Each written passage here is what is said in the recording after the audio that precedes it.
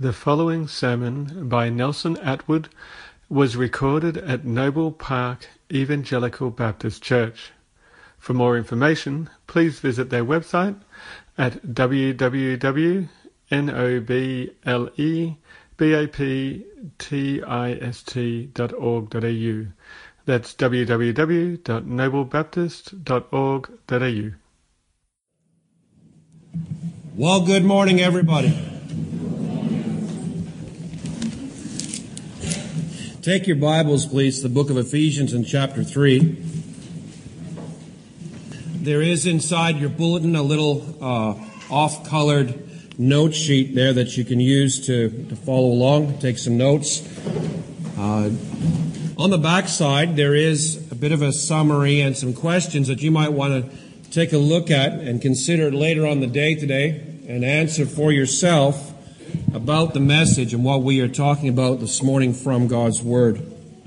I want to read Ephesians chapter 3, verses 1 to 13, and then I'm going to flip over to Philippians chapter 3, and we're going to read verses 1 to 12 over there as well. So let's read, and then we're going to pray and get into God's Word together. Ephesians chapter 3, beginning at verse 1, the Bible says, "For this reason, I, Paul, the prisoner of Christ Jesus, for the sake of you Gentiles, if indeed you have heard of the stewardship of God's grace which was given to me for you, that by revelation there was made known to me the mystery, as I wrote before in brief. And by referring to this, when you read, you can understand my insight into the mystery of Christ, which in other generations was not made known to the sons of men, as it now has been revealed to his holy apostles and prophets by the Spirit. To be specific, that the Gentiles are fellow heirs and fellow members of the body and fellow partakers of the promise in Christ Jesus through the gospel, of which I was made a minister according to the gift of God's grace, which was given to me according to the working of his power. To me, the very least of all saints, this grace was given to preach to the Gentiles the unfathomable riches of Christ, and to bring to light what is the administration of the mystery, which for ages has been hidden in God who created all things, in order that the manifold wisdom of God might now be made known through the church to the rulers and authorities in the heavenly places. This was in accordance with the eternal purpose which he carried out in Christ Jesus our Lord, in whom we have boldness and confident access through faith in him. Therefore, I ask you not to lose heart at my tribulations on your behalf, for they are your glory." Now take your Bibles and flip over to Philippians, just a couple of pages away, and we're going to read chapter 3 and verses 4 to verse 12. This is a little brief biography, description of Paul and his change from being outside of Christ and now his life and living inside Christ. And you can see the heart of Paul in these verses here. Verse 4 says, "Although I myself might have confidence even in the flesh, if anyone else has a mind to put confidence in the flesh, I far more. Circumcised the 8th day, of the nation of Israel, of the tribe of Benjamin, a Hebrew of Hebrews, as to the law, a Pharisee, as to zeal, a persecutor of the church, as to the righteousness which is found in the law, blameless. But whatever things were gained to me, those things I have counted as loss for the sake of Christ. More than that, I count all things to be loss in view of the surpassing value of knowing Christ Jesus, my Lord, for whom I have suffered the loss of all things, and count them but rubbish, in order that I may gain Christ, and be found in him, and may be found in him, not having a righteousness of my own derived from the law, but that which is through faith in Christ, the righteousness which comes from God on the basis of faith, that I may know him, and the power of his resurrection, and the fellowship of his sufferings, being conformed to his death, in order that I may attain to the resurrection from the dead. Not that I have already obtained it or have already become perfect, but I press on in order that I may lay hold of that for which also I was laid hold of by Christ Jesus. Let's pray, shall we? Loving Father, as we come before the Word of God open before us, we pray, O God, that the Spirit of God that inspired and moved these men of God to write these words, we pray that He would open our hearts and our minds to hear what You would have to say to us. And Father, it is in faith that we ask this morning that You would come and speak to us to the very depths of our souls, that we would hear the living God speaking in our hearts. Father, we pray also that You would move us not just to hear these words, but to put them into action, to do the things that You have called us to do. And we ask You this in Jesus' name. Amen. As we hit chapter 3, the book kind of takes a bit of a twist and turn. That Paul has spent 2 chapters. In chapter 1, he has given this great explosion of praise. Blessed be God who has blessed us with every spiritual blessing in Christ. And then in chapter 2, Paul has explained and expounded the glory of God's grace to make us new creatures for His new community.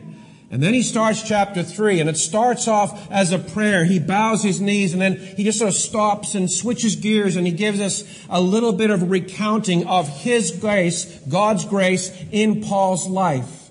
And then he switches again in above verse 5 there, to give us an expanded description of the mystery of Christ.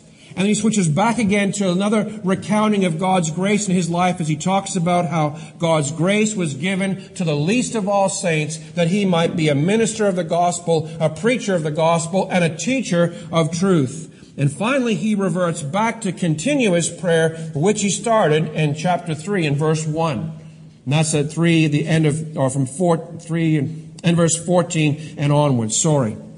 So, from that point onwards, once he finishes his prayer, at the end of chapter 3, he goes into chapter 4 and chapter 5 and chapter 6 and begins to explain and lay out how it is that we are to live life as new creatures in Christ, gathering together as a body, a new community in Christ Jesus. As I sat and I wrestled this week in my study trying to go, well, what is the central idea? What is he trying to give us in this passage, 3:1-13? And I wrestled, thought, well, is it really an expanded description of the mystery of Christ? Because most of what he said here about the mystery, he's repeating from what he said earlier. He's just giving us a little more information. I thought, well, that may be part of it. I think it is, and we will look at that later. But did you notice in the passage, he gives us, I believe there are 5 or 6 different descriptions of himself. Paul the writer, he calls himself in verse 1 the prisoner of Christ Jesus. In verse 5, he calls himself as one of the holy apostles. We know from chapter 1 and verse 1 that Paul is an apostle of Christ Jesus. He makes it mention over and over in his letters. He is an apostle. Did you notice in verse number 7, he says, I was made a minister according to the gift of God's grace to him. And then he says in verse number 8, he says, I am the very least of all saints who has received grace. And then he goes on to talk about how he's going to preach and teach and so on. And then in verse 13, he talks a little bit, he just gives a hint about his sufferings and the tribulations that he is enduring as a suffering servant of Christ. And you realize, you know what? He's actually telling us a little bit about himself. And what I realized as I wrestled with this all through this week was what he's doing is he's given us what it means to be a believer, to be saved by God's grace in chapter 2. He's given us what it means to be a member of the new community of faith in the end of chapter 2. And before he dives into what it means to live as that new community, he gives us a little bit of a hint about what it means to be a member of the body of Christ.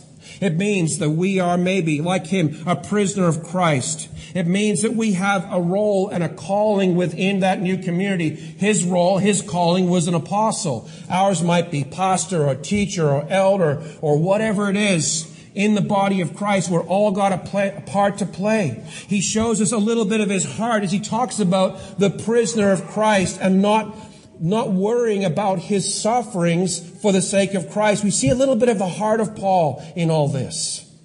And the question that came to my mind, I was kind of compelled to ask as I worked and as I studied, was what happened to Paul? Or should I say, what happened to the man named Saul of Tarsus to take him from what he was back in Acts chapter 7 and 8 and brings him all the way to where you read about his life in the later parts of Acts and 2 Corinthians and Philippians 3. And it's a radically different person that you see there. Not only is his name changed slightly from Saul to Paul, now he is a totally different person. What moved him? You see in Acts chapter 9 and verse 1, he's breathing out threats and murder. There's a very angry man there. He was a Christian-hating man in Acts chapter 9 and verse 13. He was a church-persecuting man in the same verse. He was a wealthy citizen of Rome, not just given or buying his citizenship. He was actually born as a citizen of Rome. He would have meant some wealth. He was a Pharisee. He was schooled at the highest school you can go to in Gamaliel's school. He was a tradesman making tents out of leather. He would have had a certain amount of prestige and wealth and personality and place in the society he lived in. He was a Hebrew of the Hebrews of Philippians 3. That means that Paul could go back and he could trace all the way back through the exile, right back in the history of Israel, right back to the fathers of the tribes. His lineage was absolutely pure. He was a tribe of Benjamin. He was a Pharisee. He was one who had dedicated his whole life to the study of the law of God. He was zealous for the law, and he says himself in Scripture, regarding the keeping of the law, I was blameless. This is an ordinary man. And this is an angry man. This is one who is zealous for God and going out and literally seizing Christians, dragging them into prison, persecuting the church. So what is it? What was the radical change that went through Paul's life that took him from that man to this one we read now? We see him as a prisoner of Christ, suffering for the gospel. You read it, 2 Corinthians 11, I believe it is, and he gives a long description of all the things he goes through. In the ocean for a night and a day, flogged 5 times, beaten this way, over here, stresses at night, stresses at day, worrying about the church, all this stuff that he endured. What was the change? From persecuting Christ to following Christ.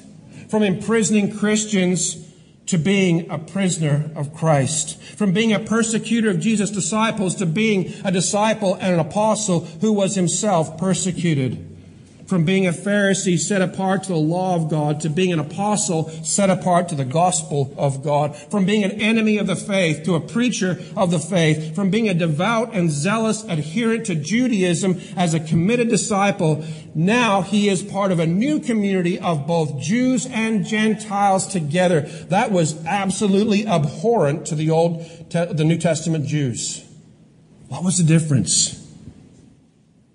Brothers and sisters, this is what it is. He mentions it 3 times in our passage. He talks in verse 2 of the grace of God which was given to me for you. He talks in verse 7 according to the gift of God's grace which was given to me. And he talks again in verse 8 about the grace that was given to me to preach to the Gentiles the unfathomable riches of Christ. It's grace.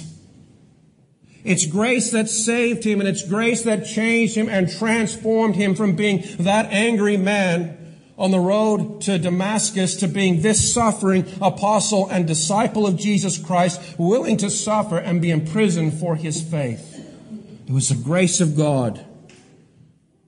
But here's the question I was forced to consider.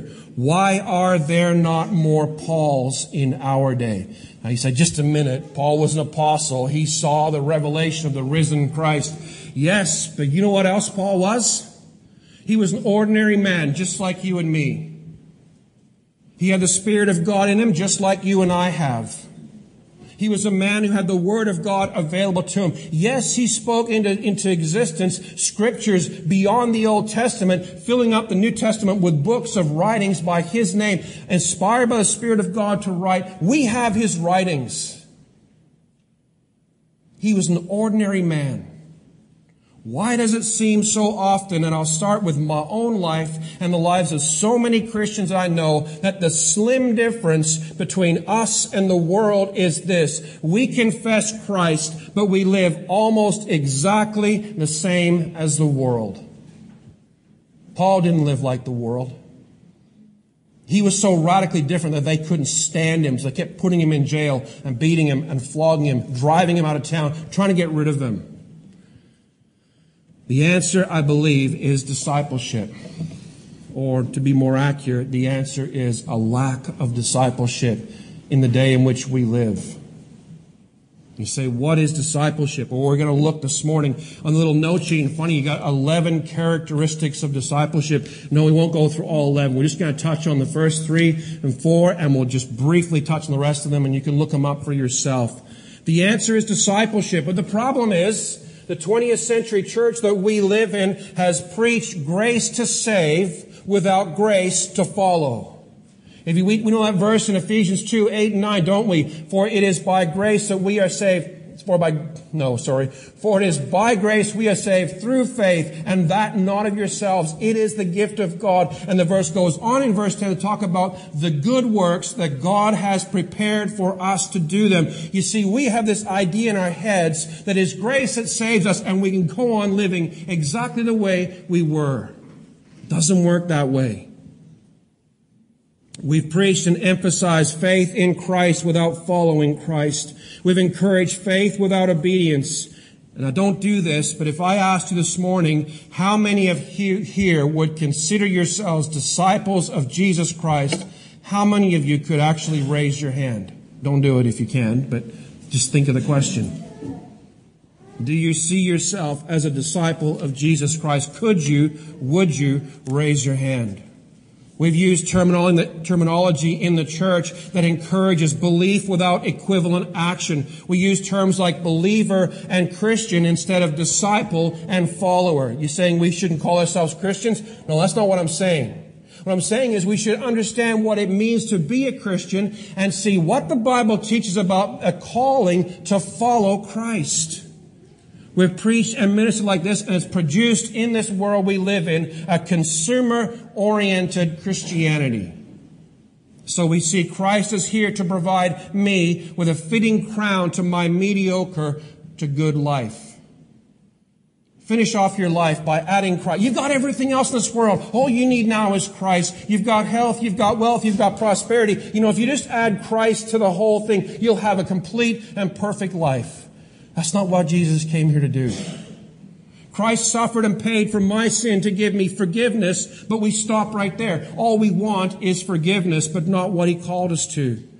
Christ died so I could be free from guilt. So now, having acquired that freedom from guilt without any accompanying call to live for Christ in self-denial, submission, and obedience, the church has become a place where others meet my needs. So I come looking to see what the church will provide me. And I look and say, well, you know, ABC Church over there, they have a great Sunday school and they have a live music program, but they don't have great teaching. Oh, well, you know, that church over there, they've got really good teaching, but the Sunday school is not so great, so we won't go there. Well, you know, that church over there, and we start lining up churches almost like supermarkets. That one's got a sale on meat. That one's got a sale on veggies. I don't like fruit. I'll go over there. Oh, that one's got this. And we start putting the churches up and examining, leaving, and moving from church to church in a never-ending quest to find the perfect church that meets all of my needs. We preach faith without obedience. We preach come to Christ and not follow Christ. And that's the end result. That's why we see people hopping and bouncing in and out of churches all over the place now. If I don't like the offering of services at this church, I go to church shopping to find what I like. Church ceases to be a place where we meet with God and hear God speak to us, and simply a place where I've found the right blend of music style, pep talk sermon, comfy chairs, and if possible, good coffee. I don't want to be a hammer. That's not my intention. But looking at the church, looking and seeing what's happening in this society, you probably all heard the vote and the way it went on Wednesday. Already a bill is proposed into Parliament that will effectively try and reduce the possibility of people who don't like homosexual marriage from serving them through their businesses, so they'll have no right to refuse to provide services for a wedding. If you haven't seen the writing on the wall, it's there in black and white. Persecution and tribulation are coming to face the church. If we are a church, if we are Christianity that operates on consumer orientation, getting what I want and what I need, not worrying about following Christ, just being satisfied with my sins forgiven, a home in heaven, who cares about the rest, and move on, we will fall the moment that real persecution comes. And I believe with all my heart, as I wrestled through this week, there was a piece of me that, I just want to talk about what's necessary to stand when it comes. I got a text message from one of you this week. The Lord used it to say, you know what? Do that. Use Paul's illustration. We're just going to take a couple of phrases out of chapter 3 here to show you. This is a man who knew what discipleship was, and he was willing to endure the persecution and tribulation that Christ promised us would come and follow Christ. Brothers and sisters in Christ, we don't see the same radical change occurring in people because we have forgotten that the call to come to Christ in its biblical proportion is a call to fellowship. It's to fellowship and following with Christ. It's a call to discipleship. The practice of biblical discipleship, I just want to give you a sneak peek in case you're wondering what our focus, what our vision is as Noble Park Evangelical Baptist Church for 2018. You're going to hear a lot more about this in the next QBM and the AGM. Is all about discipleship. Both becoming disciples of Christ and making disciples for Christ. Those two things going hand in hand. True faith in Christ is to obediently follow Christ. True faith in Christ is to be changed into Christ-like people. So how did that all fit in Ephesians 3, 1-13? Now, I've already given you those: prisoner, apostle, minister, the least of all saints, and all those things. So using the illustration of Paul, a man whose life was radically changed by his discipleship to Christ, I want us to look this morning at what it means to be a disciple of Jesus Christ. I want to call all of us from here to the back door to be disciples of Christ, not just believers, not just Christians and those terminology, but biblically followers of Jesus Christ and disciples. So in order to do that, we're going to leave Ephesians and look at that, some other texts in the Gospels to see and hear Jesus' call. So take your Bibles, flip over to Mark chapter 8.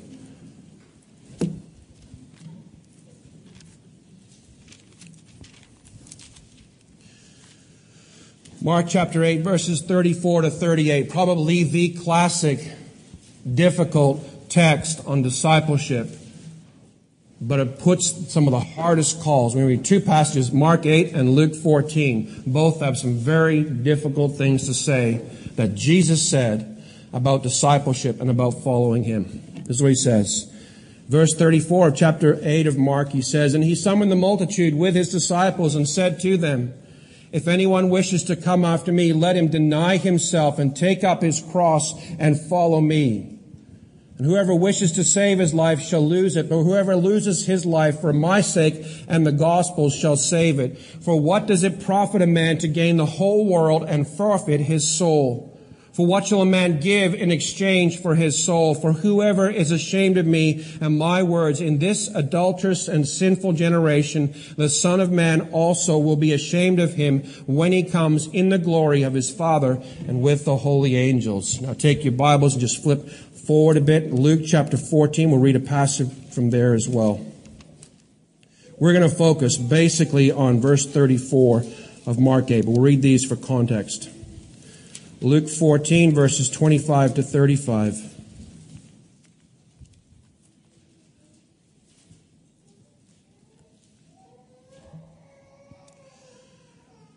Luke 14, verse 25 to 35. This is again Jesus saying, "The great multitudes were going along with him, and he turned and said to them, 'If anyone comes to me and does not hate his own father and mother and wife and children and brothers and sisters, yes, and even his own life, he cannot be my disciple. Whoever does not carry his own cross and come after me cannot be my disciple. For which one of you, when he builds a tower, does not first sit down and calculate the cost to see if he has enough to complete it? Otherwise, when he has laid a foundation, is not able to finish, all who observe it begin to ridicule him, saying, this man began to build, was not able to finish. Or what king, when he sets out to meet another king in battle, will not first sit down and take counsel whether he is strong enough with 10,000 men to encounter the one coming against him with 20,000? Or else, while the other is still far away, he sends a delegation and asks terms of peace. So therefore, no one of you can be my disciple who does not give up all his possessions. Therefore, salt is good, but if even salt has become tasteless, with what will it be seasoned? It is useless either for the soil or for the manure pile. It is thrown out. He who has ears to hear, let him hear." 13 characteristics, 13 truths about discipleship sitting right there in front of you. And I want to look at the first 3 and 4 and go through it together. Verse 34 of Mark chapter 8. So flick back over to Mark 8.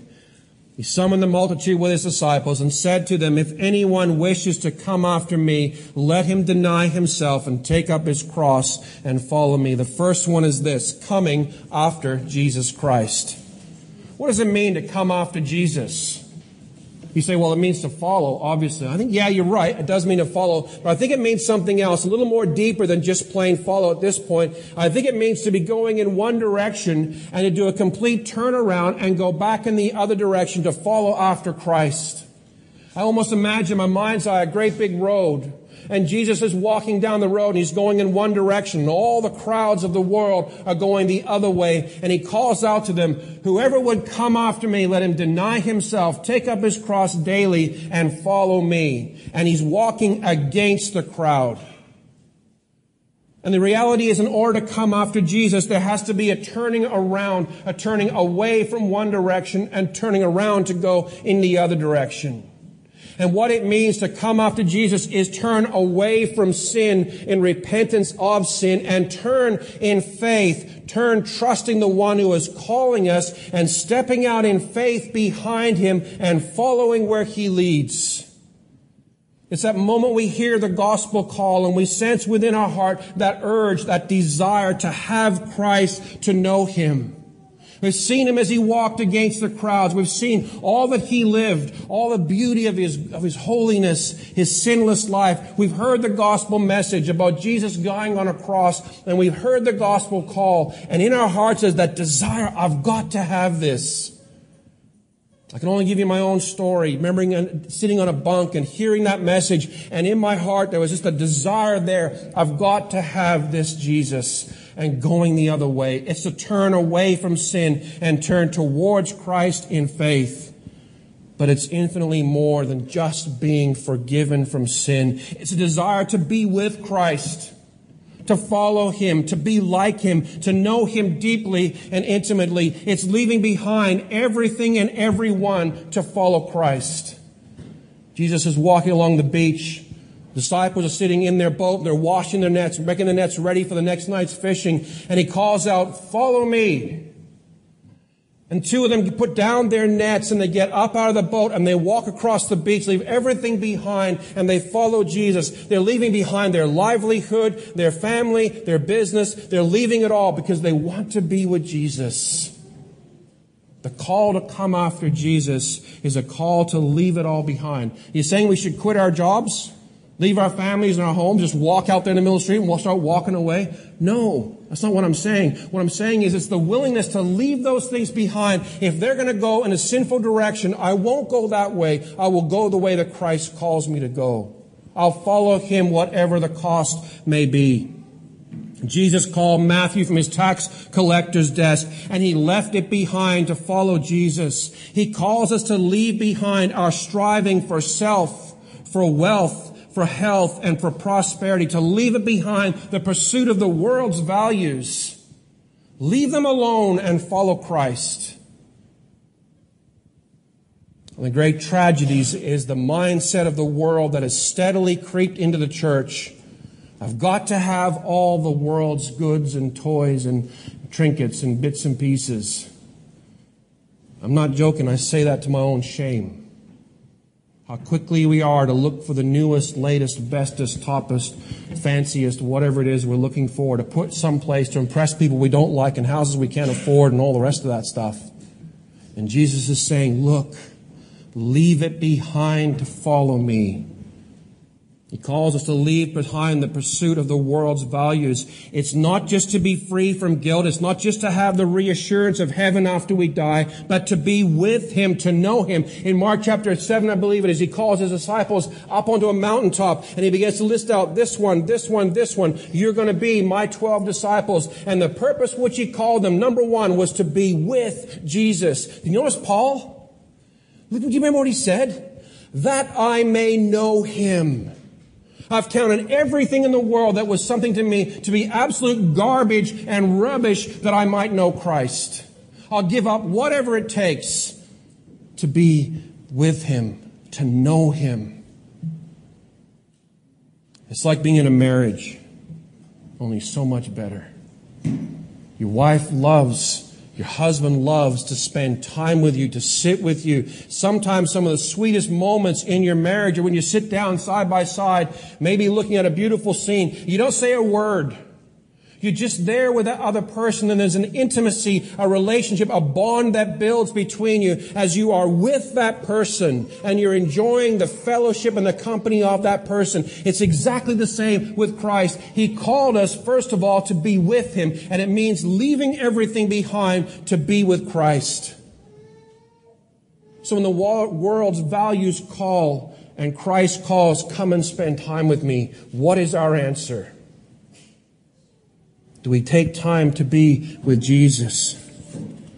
That I may know him and the power of his resurrection. He gave up everything. The word in the Greek, to be perfectly crude about it, it's the word for human refuse. I regard everything as that compared to the excellency of knowing Christ Jesus my Lord. He's willing to die for the sake of Christ. He was willing to be a prisoner of Christ that he might know Christ. He was willing to endure great suffering that he might know Jesus Christ. And Jesus calls us, number one, to come after me. If you want to come after me, then he goes into what it will cost. The second thing is this: denying self. Choosing to seek Christ's will ahead of my own will. It's not I, but Christ. That's our response. Is this easy? No, it's not. It's very difficult. But you know what? We have the grace of Christ. It's not dependent on you and I and our own striving. It's God's grace working in us. It's God, the Bible says in Philippians 2, verses 11 and 12, or 12 and 13, for it is God who works in you both to will and to do for his own good pleasure. What's that mean? That means when we hear that call to come and spend time with Christ, it's the grace of God working in us to give us the desire, and it's our stepping out in obedient response to that, to spend time with him, to know him, to be with him, to enjoy that relationship together. It's denying self. It's choosing to seek Christ's will ahead of my own. Denying self is to say no to my desires and to strive to continually and always be seeking his will, to obey it. You know one of the most marvelous things, amazing things that Jesus ever said?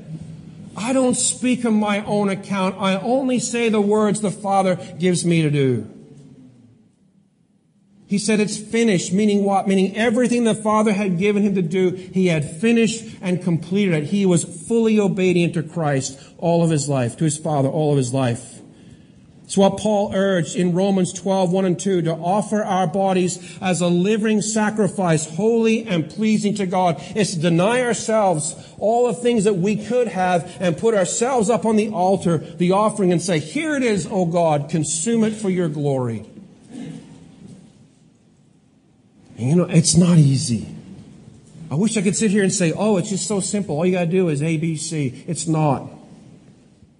Brothers and sisters in Christ, it is a wrestling for the rest of your life as you tear with that tension in you to either follow your own will or follow Christ, and constantly say, not my will, but Christ's be done. Remember Jesus in the garden? He's praying, Father, not my will, but yours be done. If it's possible, O God, take this cross from me. Not my will, but yours be done. That's the same idea. Denying self and saying yes to God, no to sin.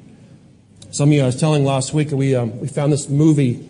We were looking for Christian movies to watch, and we found this website that has all these free to download Christian movies. We found one called In His Steps.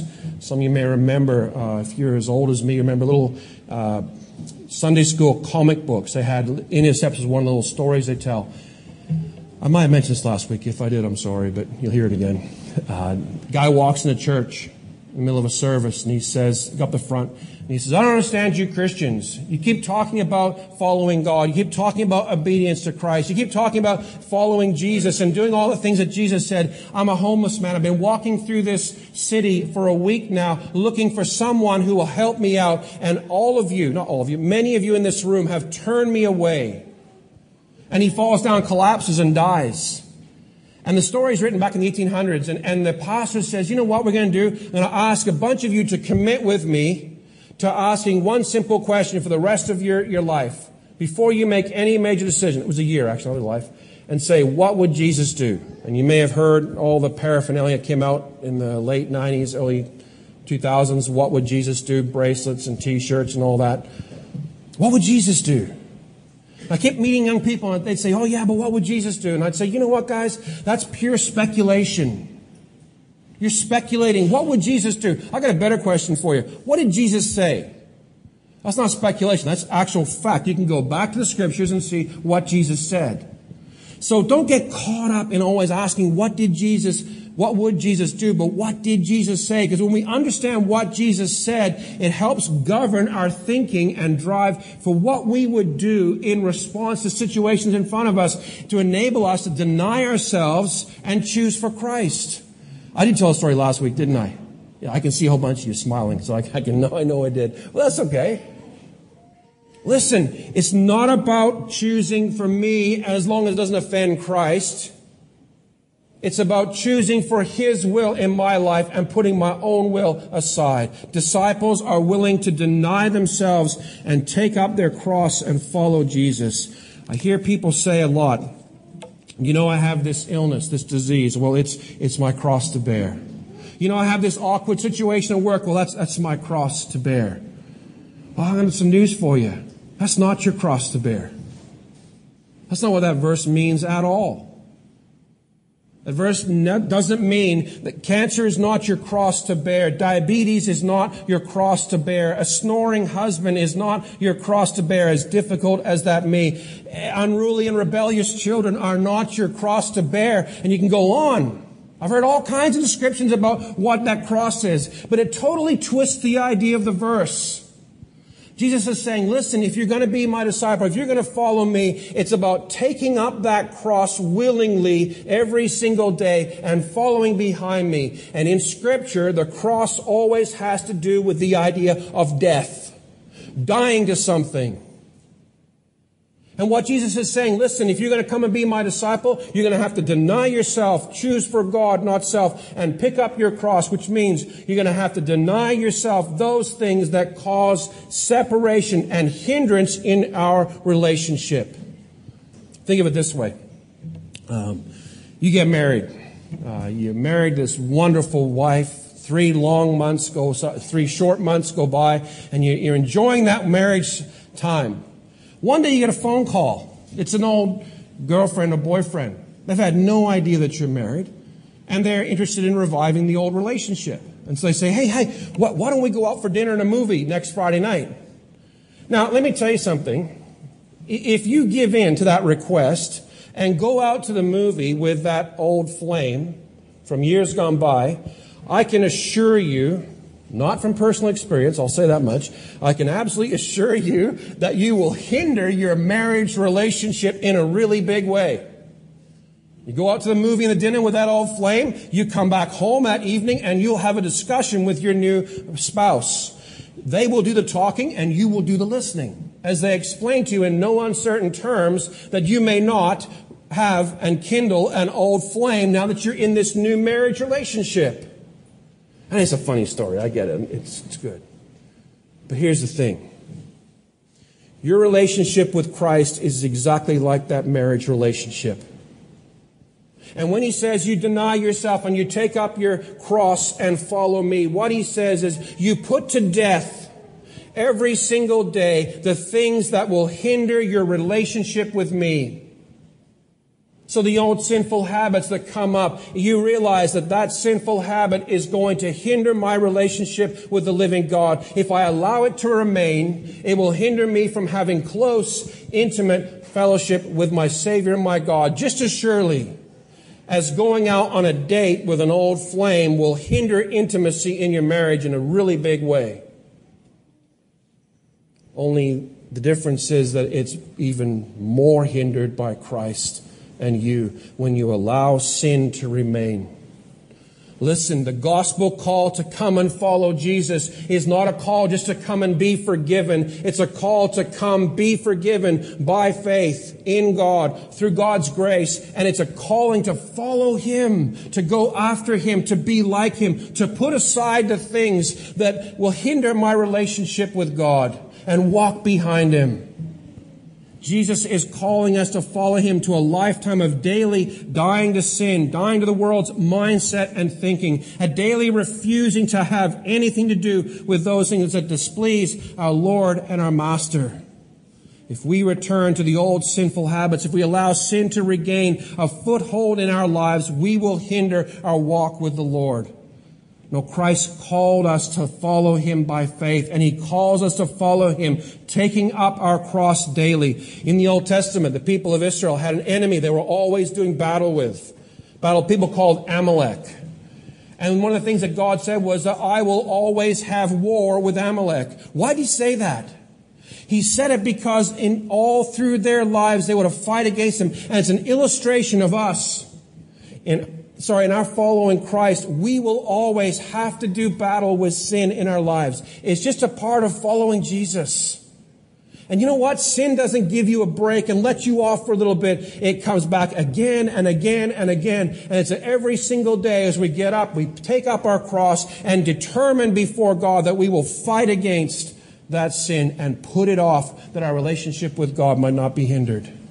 Moving on. Fourthly, it's following Christ. What does it mean? Now, in the the first century, rabbinic schools had a particular way of teaching disciples. The rabbis would go out and they would choose and select disciples, much like Jesus got all those disciples together up on the mountaintop. And He said, this one, this one, this one, and this one, you're going to be with me and you're going to be my disciple. They would choose their disciples. Jesus said of us, you did not choose me, but I chose you. And that part of that choosing, part of that discipleship process was the disciples learnt the words of their master. They would hear them spoken. Maybe they would jot them down, but they would learn them by memory so that as time went on, they would go out from their gathering with the master and they would make other disciples, other new disciples, and teach them the words of the old master. That wasn't unique to Jesus and the 12. That was common amongst rabbinic schools all over Judaism. Does this sound familiar? Go into all the world, make disciples, baptizing them and teaching them all things whatsoever I've told you, to obey all of those things. It's exactly the same. And following Christ is this: we learn Christ's words. We understand what Christ has called us to do. We learn and we imitate Christ's lifestyle. I know I hammered this point home last week, and I'm going to risk the problem of repetition by saying it again. Jesus Christ was a man of prayer. He was a man who gave himself to prayer. He knew the Word of God, and he was a man who gave himself to prayer. He gave great times. He got up in the middle of the night and spent hours alone with his Father in prayer. Listen, we as disciples of Jesus Christ, called to follow him, are to be men and women of prayer, following our Savior. Disciples learn and imitate Jesus' ministry, the way he taught people, the way he worked with people. I love one thing it says about Jesus. It says that he was full of both grace and truth. I don't know what you're like. We always tend to go one way or the other. We're very quick to give grace a place and put down truth. Well, I'll be gracious and I won't really bring up the truth. Or some of us, maybe even me, are a lot more, we'll put truth up and let grace go down. So I'm so quick to come in there and smash away with the truth and maybe crush and hurt somebody instead of balancing it. But the beautiful thing about Jesus, when he ministered to people, was he dealt in a perfect balance, a perfect blend of both grace and truth. And the beautiful thing about Jesus was he never once sacrificed grace for truth. And he never once sacrificed truth for grace. He always held them perfectly in tension and perfectly in balance. He ministered the truth to people in a gracious way.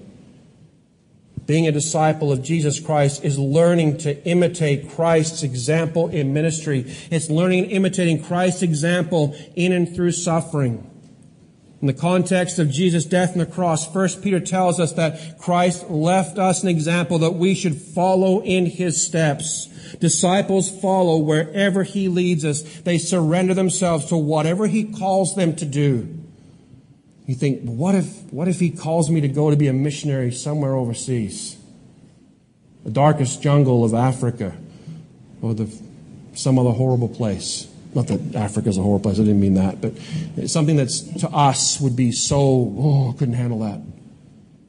And the beautiful thing is, Jesus doesn't grab you and say, you're a brand new believer, and just throw you into something that you're completely unused to and unprepared for. He takes you from one thing to the next thing, and every situation he puts you in is preparing you and training you and building you up and strengthening you for the next thing. 2 years ago, my friend Rod said to me, you know what, Nels? You're going through some hard times right now, but God is just getting you ready for the next thing. I thought, wow, that's fantastic. Then I discovered it happened to be Noble Park would be the next thing. And he was preparing me in the struggles I had over there to deal with different struggles here. And this congregation, this time here will prepare me for the next thing, if there is a next thing. But God is always working and taking us, and following him means we are prepared by one circumstance to go to the next one, to the next one, to the next one. And yeah, God might take you and put you in the darkest jungle of Africa to preach the gospel.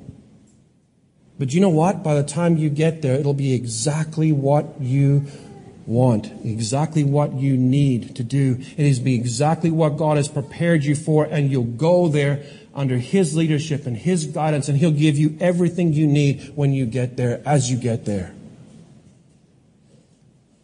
It's following Jesus. It's not just about forgiveness. It's not just about coming to church and knowing you have a home in heaven and carrying on living any which way you like. That is not biblical Christianity.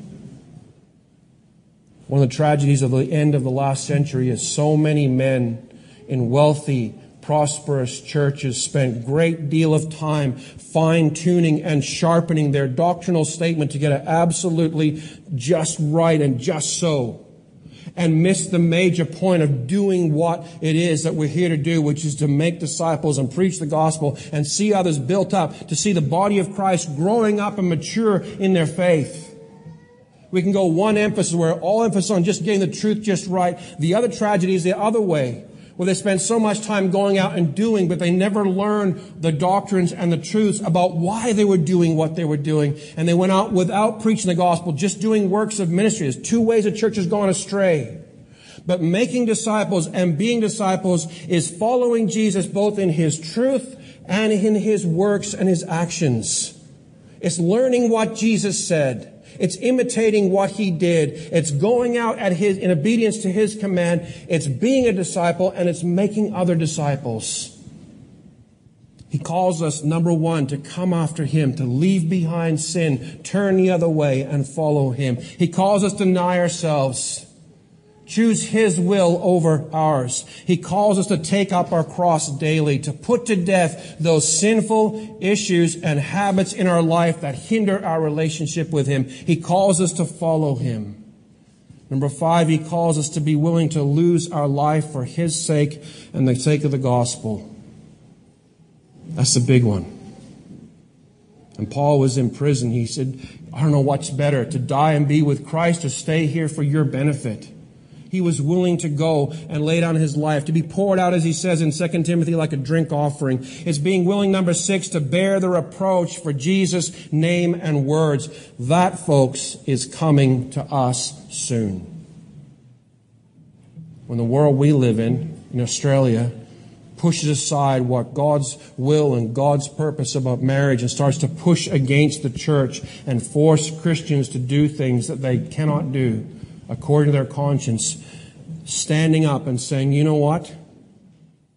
I'm willing to bear the reproach for the sake of Jesus' name and His words. It's loving Christ far beyond and above all others. He who does not hate his father, his mother, his sister, his brother, his children, and so on, even his own life, you'll have a tough time being my disciple. Is that what he said?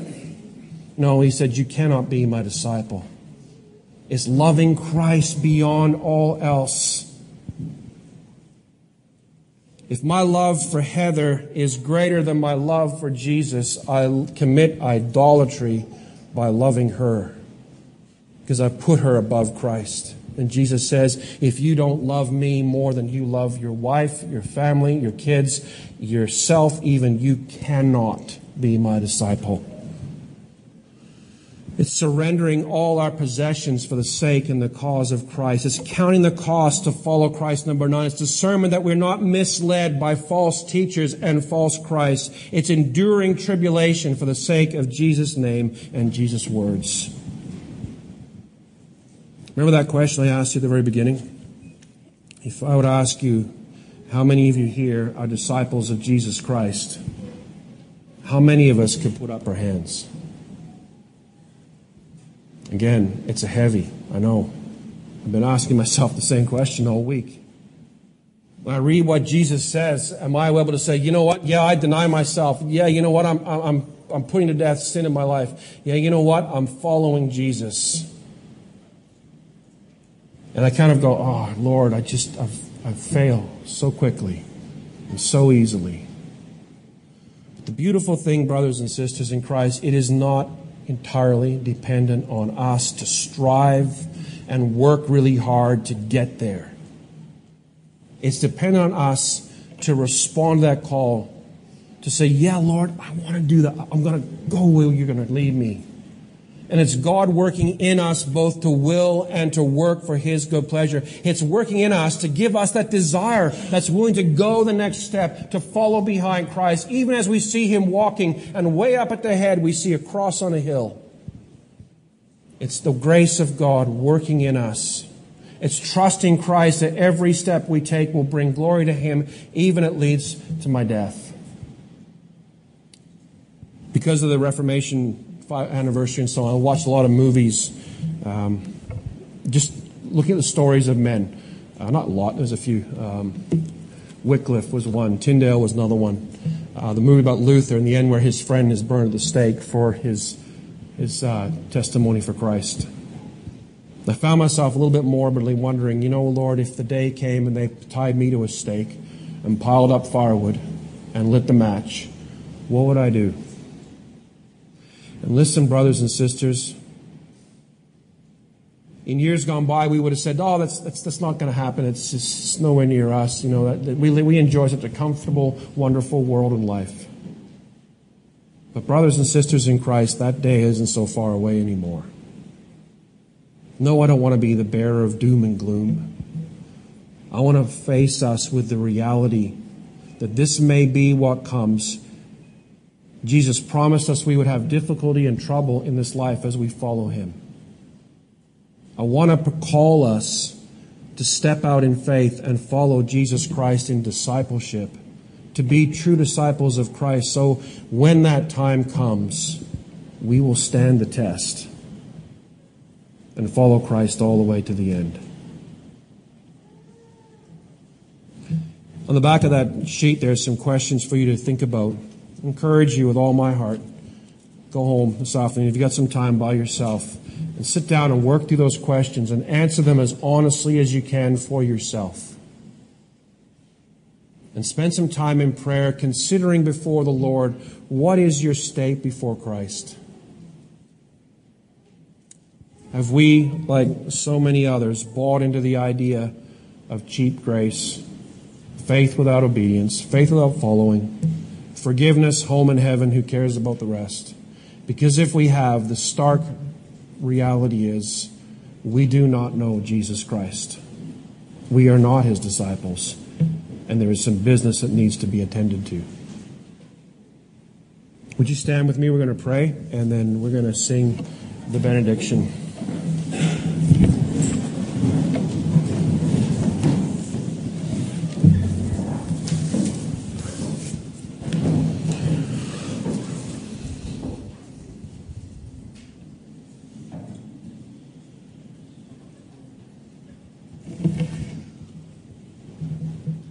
Loving Father, this morning we give thanks for our Savior, the Lord Jesus Christ.